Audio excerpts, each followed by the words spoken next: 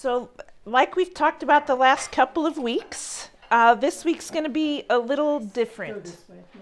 So instead of really digging into Romans, we're going to be learning how to put some of what we've learned in Romans into practice.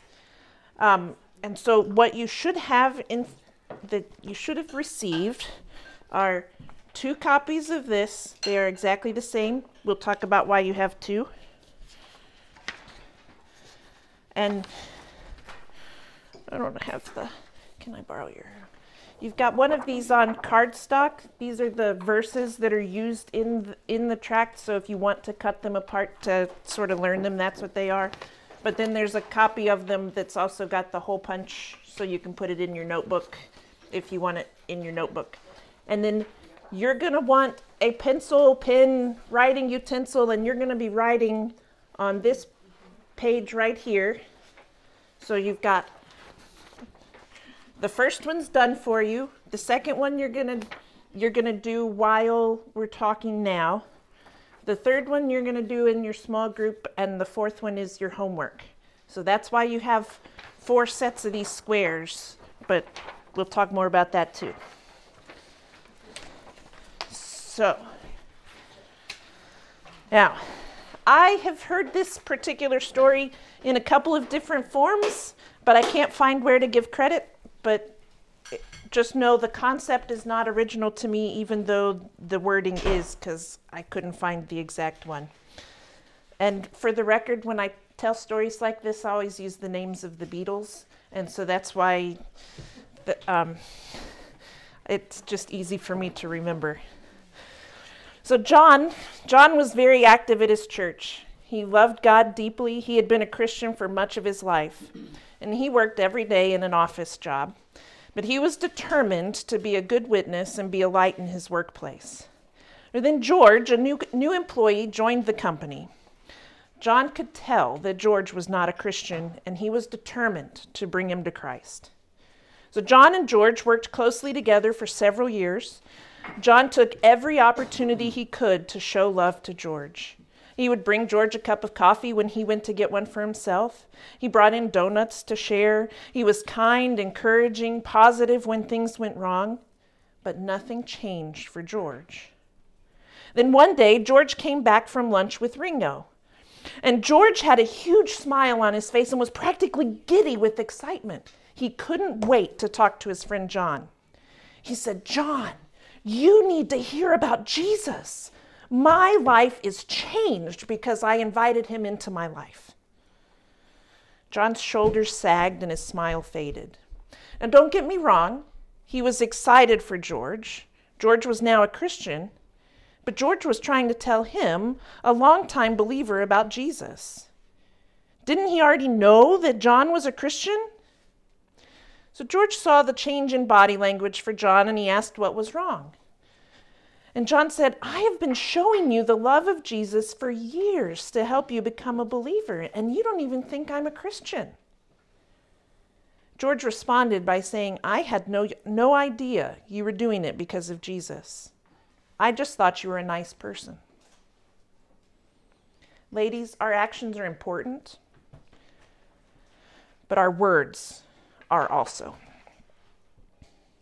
John shared with George about the fruit of the gospel, but not the gospel itself.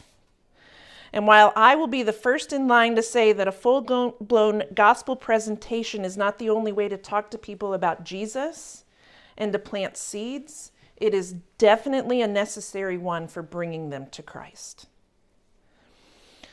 Sometimes we talk about how God is working in our life and in the world, and that's enough for the moment. But the message of the gospel is necessary for true salvation. Over the last several months of our study in Romans, we've seen why people need Jesus. And over the last several weeks, we've talked about the Jewish nation in particular, but in reality, it applies to all those who are lost, and about the need to not give up on them. And so just a few weeks ago, we looked at Romans 10, and I gave somebody Romans 10, 9, and 10.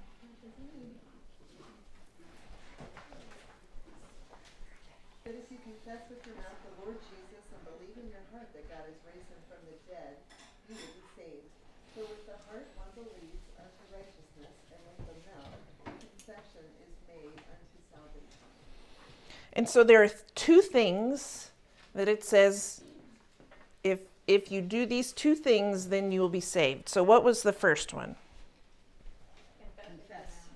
Confess that Jesus is Lord, that Jesus is fully God, that he has the authority, the power, that he is worth being called Lord.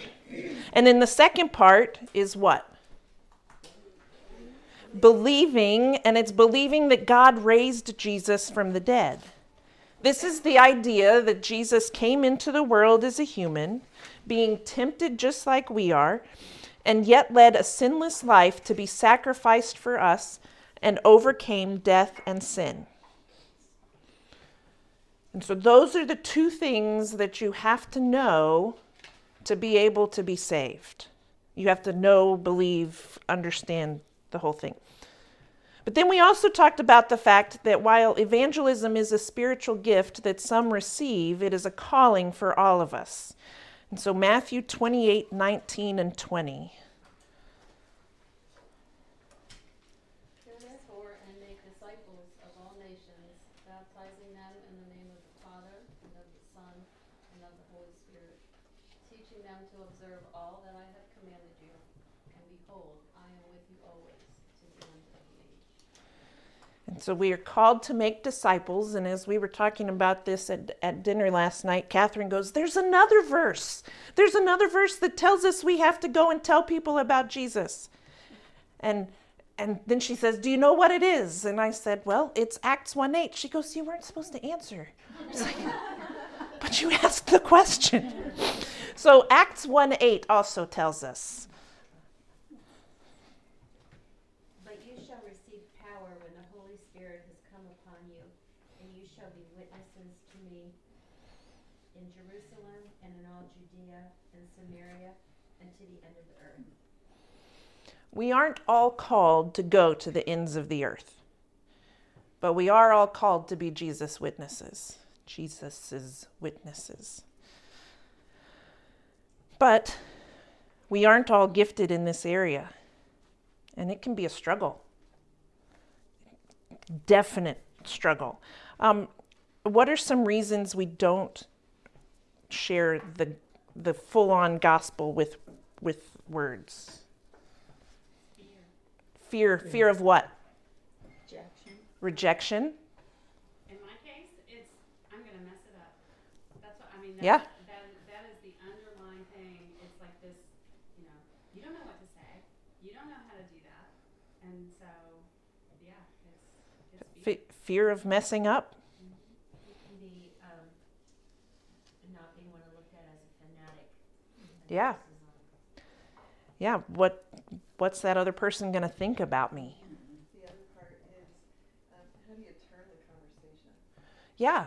How do you get there? That last week, how do I turn the conversation? I wasn't very successful.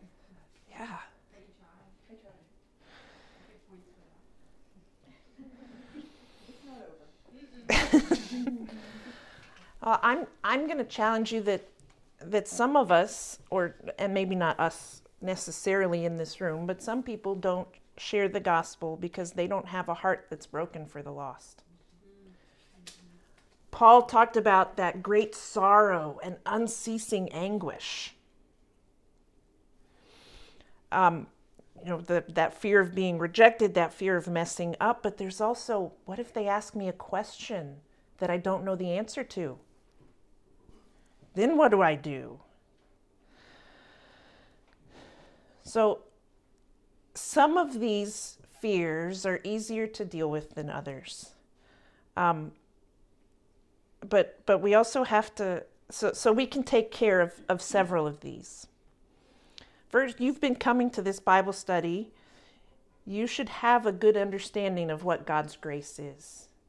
And you should understand the need for God's grace in lost people.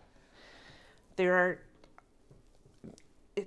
shouldn't take much to get you to the point where you're then brokenhearted for them. I mean, you remember that whole at the beginning, it was the wrath of God, right? That's what people are getting, and that's what we should really be heartbroken for. If you're still struggling with understanding what God's grace, if you've missed some of the lessons, go to the website. We also have it on Apple Podcasts and Spotify. Elizabeth or I can help you find any of those so that you can catch up and understand. Or talk to your small group leader. Talk to me. Talk to Elizabeth. We want to help you understand that grace. For some people, they don't have lost people in their lives. I'm going to tell you, you need to make some new friends. You need to have lost people in your lives. You can't be a witness, like Acts 1:8 tells us, if you're only surrounding yourself with Christians. Should non-Christians be your closest friends? Absolutely not. But if you don't have them in your life, you're being disobedient. Meet a neighbor. Build a relationship with the parents of your kids' friends. Help with Upward and build some relationships there. More than just coaches are needed for Upward. There's a huge number of people that are at our church over the course of a season that most of them don't attend our church, and a good number of them don't attend church at all. Join a meetup group. Put yourself out there. Seek out opportunities.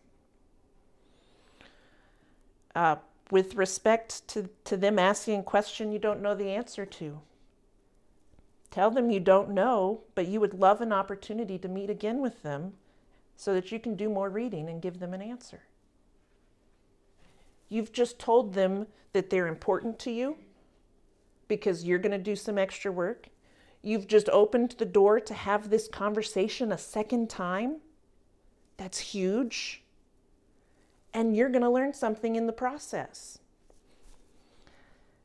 You know, Andrew has come home a few times. He goes to public school.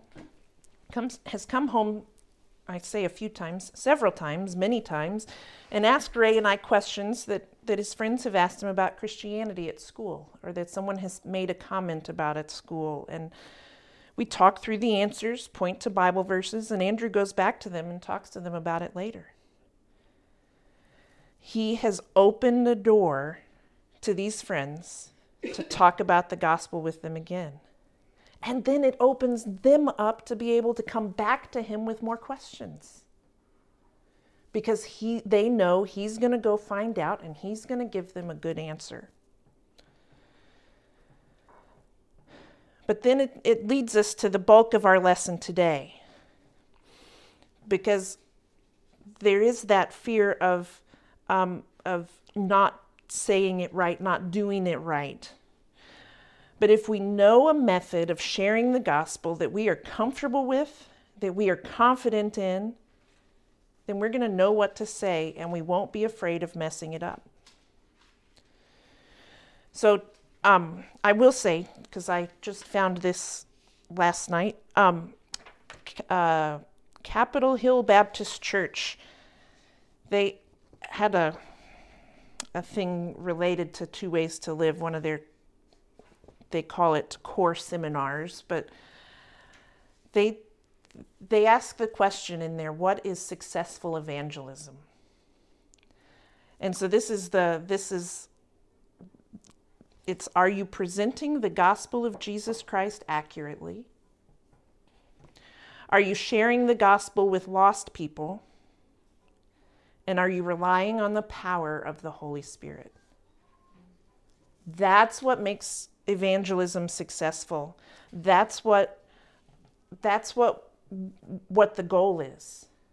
Successful sharing the gospel is not leading them to Christ. Successful evangelism is being faithful, letting the Holy Spirit lead and guide, and being accurate. And so today we're going to talk about the heart of the gospel message and this particular method of sharing the gospel. We're looking at this particular one, 2 Ways to Live. Just so you know, I learned it in this blue one, so my wording is going to be a little different than in this brown one. The brown one just came out, was just updated like a year ago. And so my wording is going to be a little bit different, but that's okay. It's the same exact ideas. Now, this is not the only good gospel tract or method of evangelism. I'm sure there are others out there that are better for other people than this one is, but this is the one I'm comfortable with. I learned it when we lived in Louisville. Our church did a 7-week class on just how to share the gospel using this method. If you're interested, it's a DVD class through Matthias Media, so you can convince Elizabeth that you need more training in it and see what she can do. But this is kind of my go-to method because I understood it. And it's clear, it's concise, and it hits those main points of what the gospel truly is. It's also very easy to remember. You've got 6 pictures, right? Mm-hmm. And pictures sometimes will help trigger your memory. But the final reason that I love this one is that it asks you for a response. It asks you to ask the person for a response. That 6th box is you saying, there are 2 ways to live. Which one do you want? My first time sharing the gospel was an absolute mess. I know God used it. I know a seed was planted. But I had been praying, I was in college, had been praying the entire semester for an encounter with this person where I could share the gospel. But when someone asked me later whether she accepted it or not, I realized I had no idea because I didn't give her the chance. I didn't make her make a choice. Just the other day, so by asking the question, you're taking it from an intellectual conversation into a call to action. Just the other day at dinner, Catherine was talking about her FCA meeting that morning. FCA is Fellowship of Christian Athletes. It's a national organization, but they have groups in schools all over the place. Mr. Burr is the health teacher. He's the club sponsor, and he had shared the gospel during their meeting that morning. And he had asked people to close their eyes and to pray, and if they hadn't accepted Jesus before and wanted to raise their hands and to pray with him. And Catherine was just so amazed at how great it was for him to not just share what the gospel was, but to make people make a decision. She said, but that's the only way that it was Liz and R.C. Fraley Hogue that led her to the Lord. And she remembers that moment, but she remembers it because they asked her the question. She responded because she was asked to take action. So I was not able to find an easel, so you're going to have to bear with me a little bit.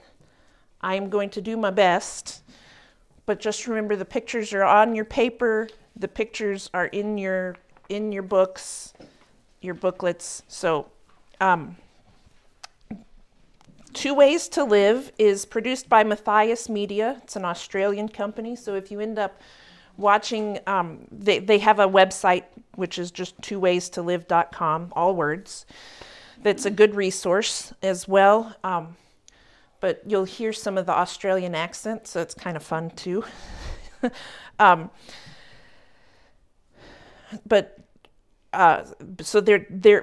that website is good also if you just need an extra boost for your memory.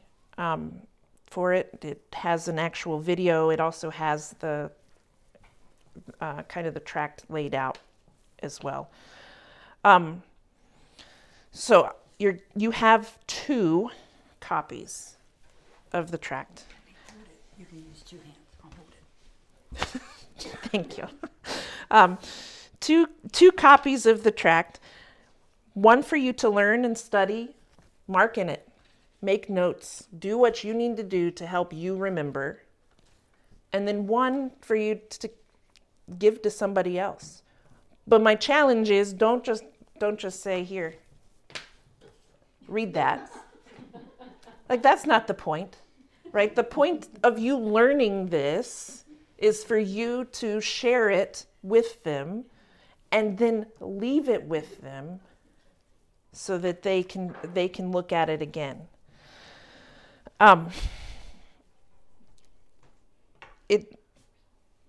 It's not just so that you know they'll actually read it if you share it with them, but it's so that you can follow up with them. Because if you're just handing it to them, it's just sort of here, but it's hands off. But if you're going through it with them, and then you give it to them, and then you come back and you see them again, and it's, hey, did you think more about that? You know? So just because you're getting these this week, I do not expect you to find someone to share the gospel with this week. It is not something that is like timed. I get that, completely get that. I will challenge you that you should be praying for somebody this week that you can share the gospel with. But carry one with you in your purse or in your car. Put your copy next to your Bible or in the cover of your Bible so that when you're reading the Bible, you can take time to just sort of refresh your memory on it so that you can remember and be ready.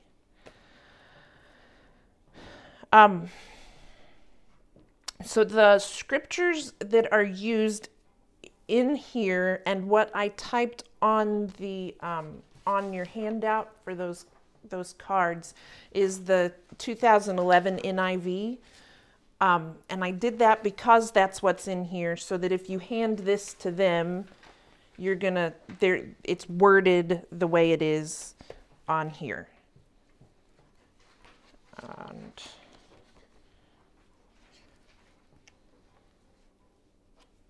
yeah, so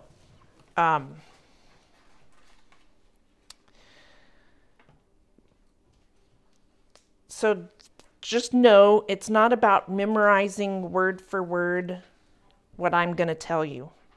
It is about understanding the concepts, being clear, and so that's where we're going to go.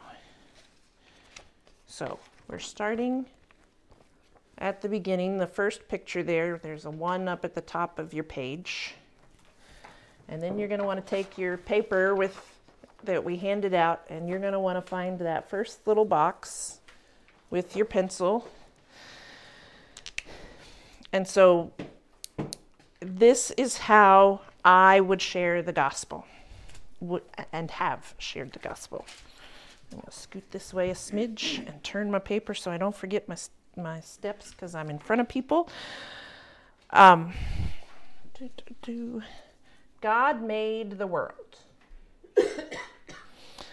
He is the loving ruler of the world. He made us as rulers of the world under him. Right?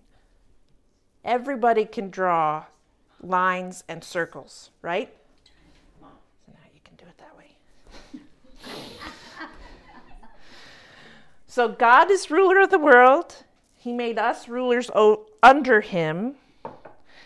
So humanity was created to live in and rule God's world under God's authority. Now here is where they tell you to write in what the reference is for the verse for that section. So are we supposed to draw that in our little box? So draw this. Your little box should look like this. Oh, okay. I like that you made a stick figure. That's all I can do. That's about what I can do. I can do stick figures.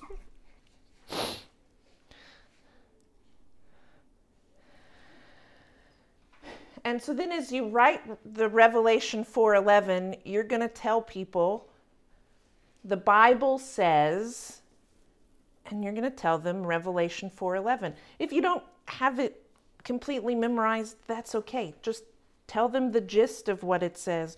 Read it straight from the tract that you're going to hand them. It's okay, but you want them to know it comes straight from the Bible. And so who has Revelation 4:11? Worthy are you, our Lord and God, to receive glory and honor and power, for you created all things, and by your will they existed and were created. So then you say, this sounds great, right? God in heaven, people following God's direction and ruling the world, all is right for the world. But is that the reality that we live in now? And then you say, no, it isn't. And you erase your drawing. I erase my drawing. You just move to your next little square in your drawing. And then we still have the world, and you can turn your page to page 2 if you want to. We still have our world, and we still have God, because those things never change. But sadly, we all reject God. We try to run our life without him. We want to run our life our own way. We don't like someone else being in charge. We want to rule ourselves. And while it's not the same method for all of us, we all want to live our own way. So our own way isn't all the same, but we all want to live our own way. We all act like little gods with our own little crowns. We compete with one another, we compete with one another, all with our own little crowns, and the result is miserable. The result is suffering, injustice, all that we see in the world around us. And then the verse for this one is one that should be somewhat familiar because we talked about it not too long ago. Well, it's been a while. Romans 3:10 through 12. As it is written, there is no one righteous, not even one. There is no one who understands. There is no one who seeks God. All have turned away. They have together become worthless. There is no one who does good, not even one. And for the record, I just noticed this morning, because I wrote this before I had this one, they use Isaiah 53:6, which is also a valid one. I mean, a good one. That's, we all like sheep have gone astray. Each of us has turned to our own way. Either one, learn whichever one. But, yeah. What was that verse? Yeah, Isaiah 53:6.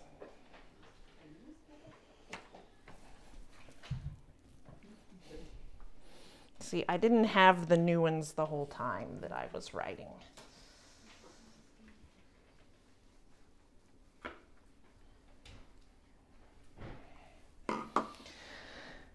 But then,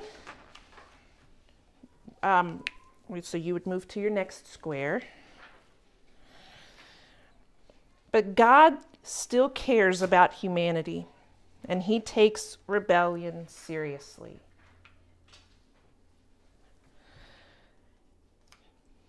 He will not let us rebel forever. So God's punishment for rebellion is death.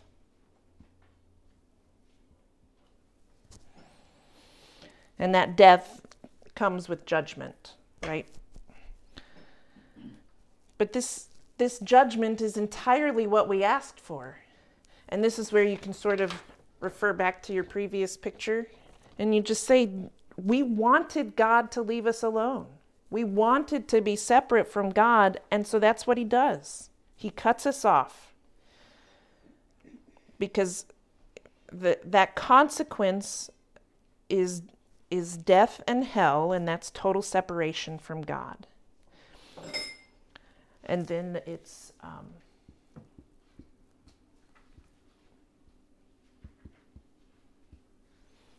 Hebrews 9:27. Just as people are destined to die once, and after that to face judgment.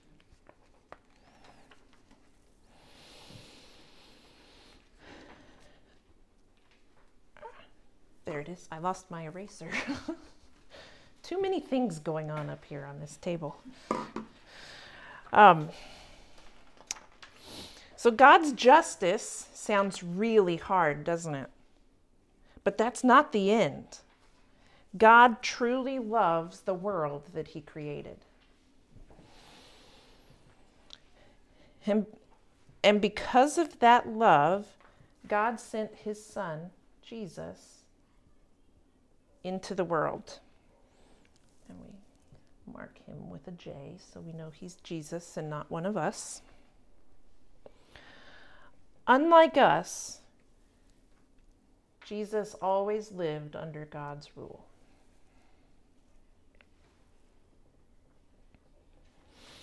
While Jesus had the power of God to heal the sick and walk on water, he allowed himself to be put to death on the cross, a death he didn't deserve because he obeyed God. And here's where you can sort of point back to your third picture there with death being the judgment, right? He died in our place and took our punishment, making forgiveness available to us. And then this one's another one where the new version uses Isaiah 53:6 again. And the old version uses 1 Peter 3:18. For Christ also suffered once for sin, and the righteous for the unrighteous, that he might bring us to God, being put to death in the flesh, but made alive in the spirit. And then the whole of Isaiah 53:6 is, we all like sheep have gone astray. Each of us has turned to our own way, and the Lord has laid on him the iniquity of us all. And change the word iniquity, the guilt of us all, whatever you want to change it to. But that's not all. Yes, Jesus died, but then we turn our page. We go to our fifth box.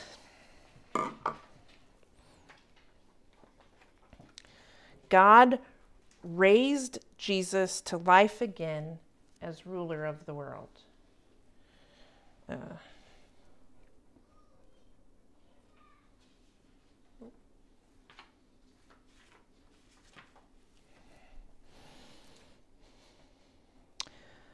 Jesus has conquered death and now gives forgiveness and new life and will return in glory. And then it's 1 Peter 1:3. Blessed be the God and Father of our Lord Jesus Christ. According to his great mercy, he has caused us to be born again to a living hope through the resurrection of Jesus Christ from the dead. And then, this is where we move to the best part.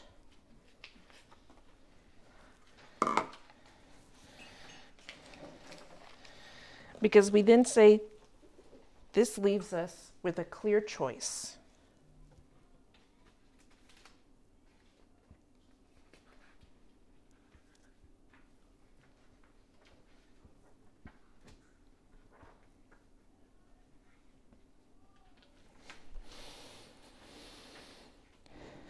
First, we have our way.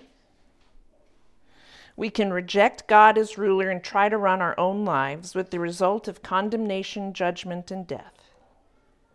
Or we have God's new way.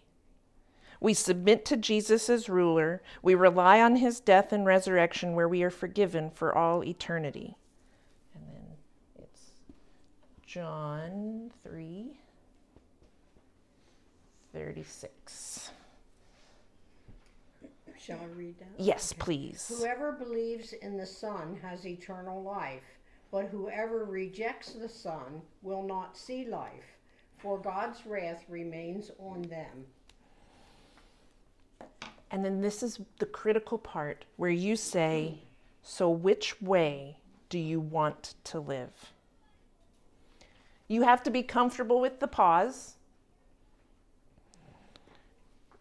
Give them an opportunity to think about it, but seek out a response from them. So now there are basically 5 questions, thank you, Joyce, or 5 different outcomes from this. And you're like, there are 2 ways to live. How can there be 5 outcomes, right? I get it. So it's either this first question has two answers, and only 2 answers. It's either I want to live my way or I want to live God's way. They could say they want to stick with living for themselves. That doesn't mean it was not a successful gospel presentation. You were still faithful. You were still doing a clear presentation. It's not a rejection of you, it's a rejection of God. They don't believe what you've been sharing. Their hearts weren't ready, and that's okay. We keep praying for them. We keep looking for opportunities to show them God being at work in your life and in theirs. But they've acknowledged that they know they are living for themselves. You can take the conversation further. You can try to understand why it is that what it is about what you said that they don't believe. But the important part is they're not ready. If they want to stay living their way, they aren't ready. So the answer, the other 4 results will answer they want to live God's way. So then you ask a follow-up question. And you ask them, how are you living now? So just be aware. You cannot rush to judgment on people as they answer this question. Their answer has to be between them and God, not between you and them. So they may say that they are already living God's way. If they are already living God's way, then they are already Christians. Woohoo! Right? It's done. They may answer, so that was result number 2, right? They may answer with result number 3 that they are halfway between living their way and God's way. Matthias Media calls this on the fence. That was the term they used. This is when you take those drawings that you've made and you go back to boxes 1 and 2 and you say there's only 2 ways. There isn't an in-between. You've either lived obediently to God or you've lived to yourself. And it is not full submission to God at this point. So just try to just sort of follow up with those 2 concepts and encourage them that they really need to pick one way or the other. The third answer to this question is that they acknowledge that they are living their own way. So that leaves us, I said 5, we had 3, so we got 2 left. So that means you have to ask another question. And that last question is, would you like to change that? So they know they should be living God's way, but they're currently living their own way. Would you like to change that? If they say no, you just ask if you can follow up with them later. Give them a way to contact you so they can ask more questions. God's working. They just aren't quite ready to make that final commitment to submission. Invite them to church. so they can understand more of what living God's way actually means. But then the final option is that they say they do want to change and they do want to live God's way. And this is where you pray with them. You have them ask God for forgiveness, ask God for his help in changing their way of living, encourage them to read the Bible. If they don't have a copy, make sure they get one. There are copies at church if you're desperate. Or there are definite low-cost versions if they're more of an app person. Help them download the Bible app and start a reading plan for them. Show them how to start a reading plan. Encourage them to come to church. Encourage them to continue to pray and seek God, and that while their salvation is complete, if you remember we've talked about this through Romans as well, their salvation is complete, they will still fail and need to continue to trust in Jesus for forgiveness. Now I know that was a lot. That is the gospel in a very big nutshell, right?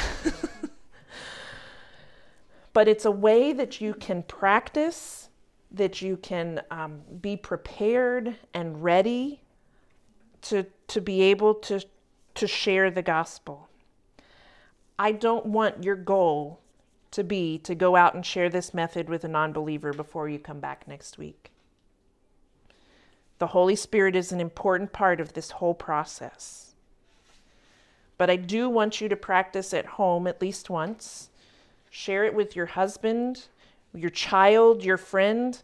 Tell them you just want to practice so you can keep it fresh in your head. But don't just think about it. Don't just read through it. Don't just practice it for yourself and draw the pictures while reading it. Say the words out loud. So Andrew, our oldest, is now a sophomore in high school. He's taking AP Calculus, and we've been working with him on how to study.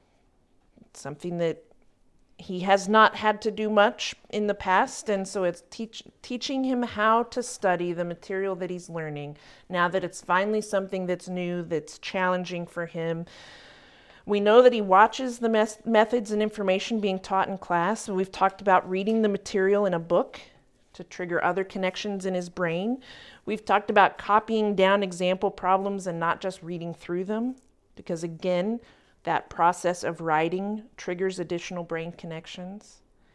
But sometimes, for him, studying for a test looks like him working the problem and then showing me how to do the problem. And every once in a while, I'm like, oh, you messed that up. But most of the times, he does really well with it. But it's him teaching me, him saying the words while doing. So it's remembering, it's speaking, it's writing, all at the same time, so that he can learn better. So while it may seem silly for you to practice it like this, it'll feel awkward. It's going to be helpful. I would rather feel awkward around my husband than around somebody who's not a believer, where I'm fumbling over the words and frantically trying to remember what the picture is that I'm supposed to be drawing and things like that. And so I would rather do it to someone who is gracious and understanding than because I can't remember something and have to read it to be able to tell them. So thank you for trying. Thank you for making the effort to learn something hard. Thank you for taking the time to make a kingdom difference.